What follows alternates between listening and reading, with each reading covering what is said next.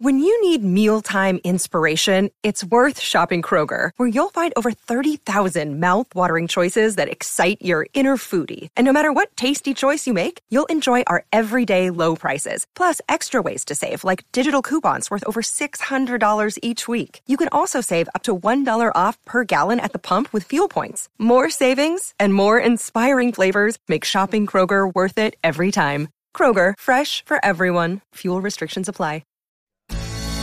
Social Security is one of the most complex and confusing federal programs. With over 2,700 rules, it's no wonder that we're confused about when and how to start collecting and who to turn to for help. Welcome to Social Security Answers from the Experts, hosted by Martha Shedden. In this podcast series, Martha meets with professionals to provide you with the answers to questions about this most important financial decision. And now, here's your host, President and co-founder of the National Association of Registered Social Security Analysts, Martha Shedden. Hi, this is Martha Shedden, and I am here with Elliot Rafelson. And Elliot has quite a background in finance, in banking, and also in personal finance and retirement planning. So, Elliot, thank you for joining me for this podcast today. Oh, you're welcome. I'm looking forward to it. Yes, I am too. So I'm not sure where to start. I know you have quite a background. Can you briefly describe your working background, and then we'll get to where you are now today? Actually, you've actually retired. Sure. Well, my banking career started many years ago. I worked for Chase Manhattan Bank for 23 years, and I was fortunate that I was able to work in a lot of different areas of the bank. One of the problems with a lot of times when you work for a major bank, you get pigeonholed and you don't get to do too many things. But I was fortunate in that I was able to do quite a few, work in quite a few different areas. And one of the nice things that I was able to do is I was able to communicate with a lot of our customers as well. And I started doing some noontime seminars with our clients, and I was able to talk about a lot of different aspects of personal finance and banking, and that was a very good experience for me to be able to understand what the problems were of a lot of our clients, and I got a pretty good feel for the kind of education that the clients had, or I should say the lack of education. And I was able to learn quite a bit from these noontime seminars, and I decided that what I was going to do is try to expand and work with some of the local colleges. I wrote to the New School for Social Research, and I proposed. They hadn't offered any courses in personal finance, and I thought that would be very interesting. One of the nice things about the New School was that they have both the university side and then they have a public side. And on the public side, people just attended courses that they were interested in taking. And I didn't really want to start grading papers or giving grades, but I was able to start a personal finance course where the only people that was going to attend were people who wanted to get educated. They weren't there for any credits or any grades, and that was just a very good way to expand from my banking experience to get a better feel for a wide range of people. And so I did that for about 18 years. Wow. I taught at the New School, and most of my students were women, and it was very interesting. I was really a little bit surprised that I had more women than men in the course, and I guess it's not that surprising really, because when you think about it, a lot of times women feel that they don't really know enough about personal finances, and a lot of times they're married to somebody who dominates the household and makes all the financial decisions. And So I got a lot of women in the class who wanted to get better educated about personal finance. It was very interesting. And I love to hear that. And I find that with Social Security as well, I think. Yeah. And they're willing to become educated and ask those questions. So you did that for quite a while. And this was after you left Chase Bank. It was a while. That 18 years that I taught were years when while I was working, I taught the courses in the evening.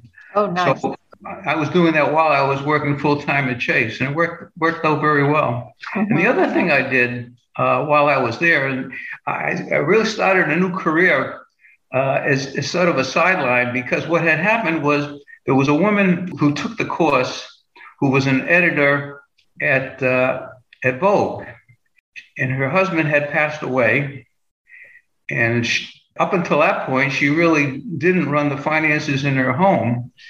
And just like a lot of other widows, for the first time, they've got to face with a lot of decisions, and they just, they don't have a good education. And as you know, very few schools, certainly, I've had people in my courses who, got a PhD in one field, but they don't know the first thing about personal finances or running a household. And so it wasn't that unusual, to get women, elderly, well, I shouldn't say elderly, but not young women in the class that really just wanted to get educated. And sometimes they were widows and sometimes they were younger, but it was very interesting to get that kind of a cross-section of people in the course. And so you get a feel for what people know and what they don't know. And I got a little bit better feel for Social Security issues there as well, especially, when you've got women in the class who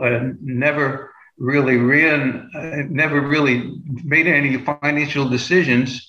And then they become widowed, and now all of a sudden they've got a lot of responsibilities. And that's right. And that's one of the top Social Security benefits, the survivor benefit, that is not collected, or the full amount is not being collected. So that's really interesting. So you started writing about financial planning, and is that what you do now? Is that correct? Well, it was interesting because after the woman completed the course, and she wrote an article for Vogue telling all of the readers how she got educated in personal finance after her husband passed away.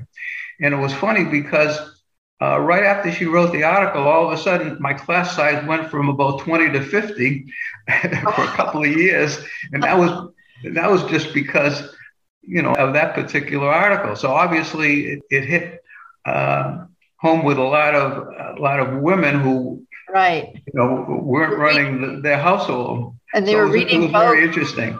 They were reading Vogue, though. But what started the next career for me is that, now that I got all of that free publicity from Vogue, I wrote to the editor-in-chief of Vogue, and I said, listen, you interested in me writing some articles for you? Well, it turned out that they did have a monthly money column, but whoever was writing that column was also working for the Wall Street Journal, and the Wall Street Journal didn't like him writing for Vogue. So for 3 or 4 months, they were looking for a woman to write the column, but they gave me a break and let me write 3 columns for them. And I parlayed that into a lot of other writing assignments.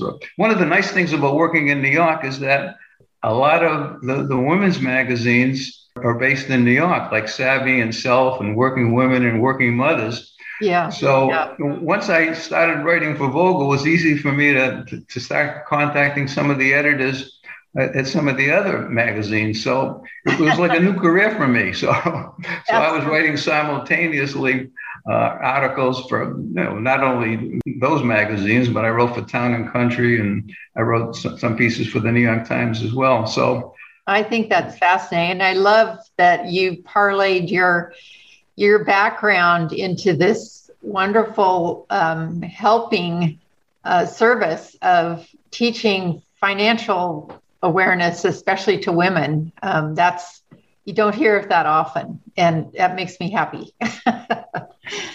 That's wonderful. And then I know that with your writing, you receive a lot of questions from your readers. And can you tell me what some of the most common questions you get are? It's funny. Once I spent 23 years at Chase, and I retired as a vice president there, and I moved to the Orlando, Florida area. And I had written 2 books as well, by the way, while I was working at Chase. And I was able to use those books in my classes as well. And I also taught retirement planning for Dow Jones. Did several seminars for them over a couple of years for their retirement planning as well. Uh-huh. And I was a little bit surprised at the lack of education of even the people that work for Dow Jones. They really learned a lot from these seminars as well.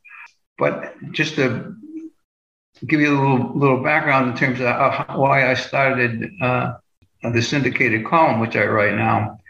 Once I moved to Florida, I got involved with a lot of volunteer activities, but I really missed the interaction with the students and writing about personal finance.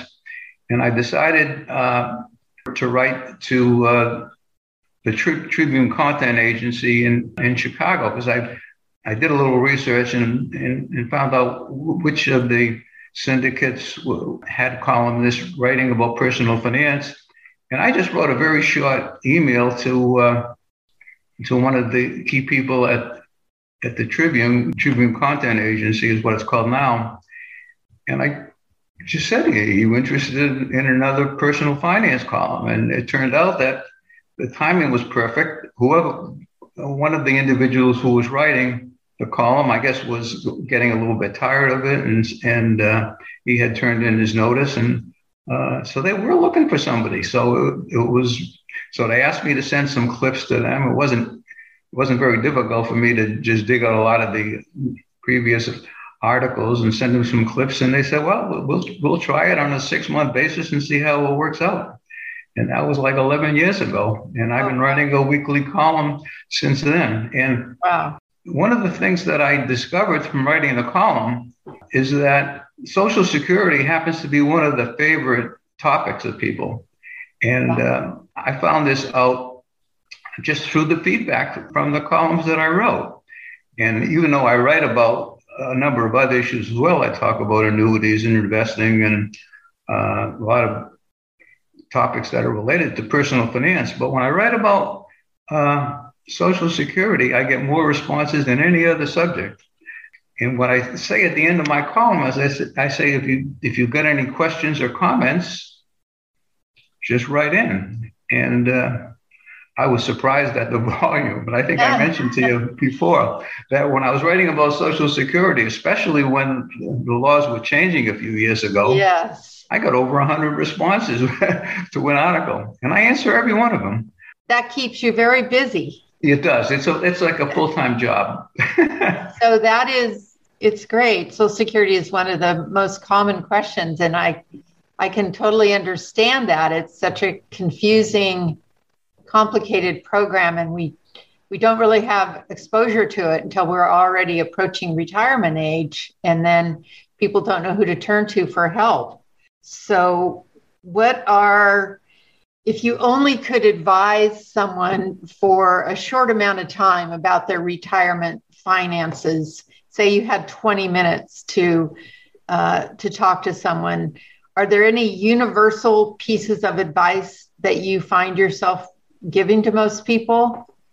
I think the most important thing to do is to try to combine a lot of things. In other words, if you're talking about retirement planning, for example, people have got to be able to consolidate a lot of issues. In other words, you're talking about retirement planning. Some people have got 401ks. Some people, not too many people, but have got defined benefit plans.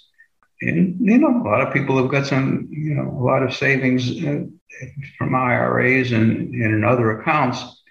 And the most important thing is to try to coordinate all of these things together and put a plan together. And, when people go into retirement, it's a completely new ballgame in terms of what their expenses are. And a lot of times people spend more in retirement than they do when they're working. They've got time on their hands. They want to go on vacation. So a lot of people underestimate what their expenses are going to be, especially if they want to do a lot of traveling and go overseas and all. So it's important for people to be able to, consolidate all of their assets and their income. And so I think that's the most important thing for people to just be able to sit down and say, well, okay, I've got this lifetime income coming in from, if they're lucky enough to have a retirement plan, and some people do and some people don't. But I think that's the hardest thing for people to do, is to try to put all of these assets and income flows together and come up with a plan that's going to last them for the rest of their life. Right. And we're also used to saving and investing and growing our assets. But then when it comes to time to spend them, that's pretty scary when you're not working anymore. That's right. And that, like you said, it's so complicated, all the issues that are involved with that. What would you say were some of the most common mistakes that you saw people making or they had made? I think one of the key issues is trying to put a plan together where you can't afford to make any mistakes. In other words, when people are working, and their salaries are going up every year, they say, well, gee, maybe I made a few investing mistakes, but I can recover. But, I'm going to get a raise in pay, or I can get another side job. But when people enter retirement, some things are fixed, and it's not going to be that easy. A lot of times people think that they can work after they retire, and it's not that easy unless you've got a specialized type of an occupation. Most people won't find it easy to earn a lot of money after they retire. So it's important that they don't make too many mistakes. Right. So they've got to be a little bit more conservative in terms of putting a portfolio together. And they want to, they should be avoiding any risky investments as well, because if they make a bad investment after they retire, it may not be that easy to recover. We saw that definitely after the recession in 2008. That took a long time to come back from that. And it's scary to be in that situation. I'd like to talk more about specific Social Security questions that you've gotten, or situations. Have you had some unusual, can you share with us any unusual cases, either your own or just questions that you've received? Yeah. Well, what's very interesting is that I talk a little bit about some misconceptions. A lot of people don't realize that once they're divorced, and I get a lot of mail from people who are divorced, and it's important that even if they're in an unhappy marriage, if they're close to 10 years, they ought to try to stick it out and make sure that it lasts at least 10 years. Because, as you know, once you hit that 10-year mark, then you're going to be able to generate some benefits from that divorce. You don't know whether or not you're going to get remarried or not. And another key issue, and I'm sure you're aware of it, is that if you do remarry, it's important to do it after age 60 because the benefits change. And for example, let's say that somebody's been married for a long period of time and do go through a divorce. And if they wait until age 60 to remarry, then the way Social Security works, as you know, is survivor benefits are available based on your previous spouse. If you remarry after age 60, I even had a situation, and I mentioned this to you in a previous conversation. Unfortunately, my first wife passed away about 20 years ago. She had cancer, and even though we had a long and successful marriage, 37 years, she passed away, and I ended up remarrying a few years later. And my second marriage is going on 20 years now. But the interesting thing about that situation was that my current wife was married for over 10 years to an individual who worked until age 70 and retired at 70, and he passed away a couple of years ago. Well, my wife never really worked very much for Social Security. And when we married, after a year of our marriage, her Social Security was based on 50% of my benefit. And as I mentioned before, her previous ex had passed away a couple of years ago, and he worked until age 70. And my wife was surprised when she got a call from Social Security, because initially, before we were married, she was receiving a spousal benefit on a basis of a prior marriage. And of course, that stopped when she remarried. Right. She remarried after age 60. But it turned out that because her ex had worked until age 70, she was able to receive 100% as a benefit, as a survivor benefit, which was way more than she was getting from my 50%. So it was very interesting. A lot of people still don't understand a distinction between survivor benefits and benefits based on benefit you receive from your spouse. So, yes, as you know, you get 50. A woman who never works is eligible for 50% of her spouse's benefit. But when it comes to survivor benefits, it goes up to 100%. So if you were married and divorced, and you remarried after age 60, you're entitled to 100% of your ex's. It doesn't matter if that ex had married 3 or 4 different times. Everyone who's been married to that same individual for 10 years is eligible to that same survivor benefit. Yeah, that's interesting, isn't it? But it's also reassuring to me that Social Security actually notified her about that. They did that because she had been receiving a spousal benefit from him before she remarried. Right. Because I have had people reach out to me who weren't aware of it, and they've let a few years go by, and then they find out that they're eligible. So like I said, it is one of the least, it's one of the ones that's missed out on a lot, I know. I could talk to you for a long time, Elliot, but we're going to wrap it up. But before I do, I wanted to get it sounds like you're just so self-taught and knowledgeable on this topic. And so I'm sure you have your opinions on, if you were in charge and you could change anything about Social Security to extend the longevity of it. We're approaching that time when the trust fund will not have surplus funds in it. We'll be back on a pay-as-you-go system. So what are 1 or 2 of the tweaks that could be made in the rules to extend it if you could do whatever you thought was best? Good question.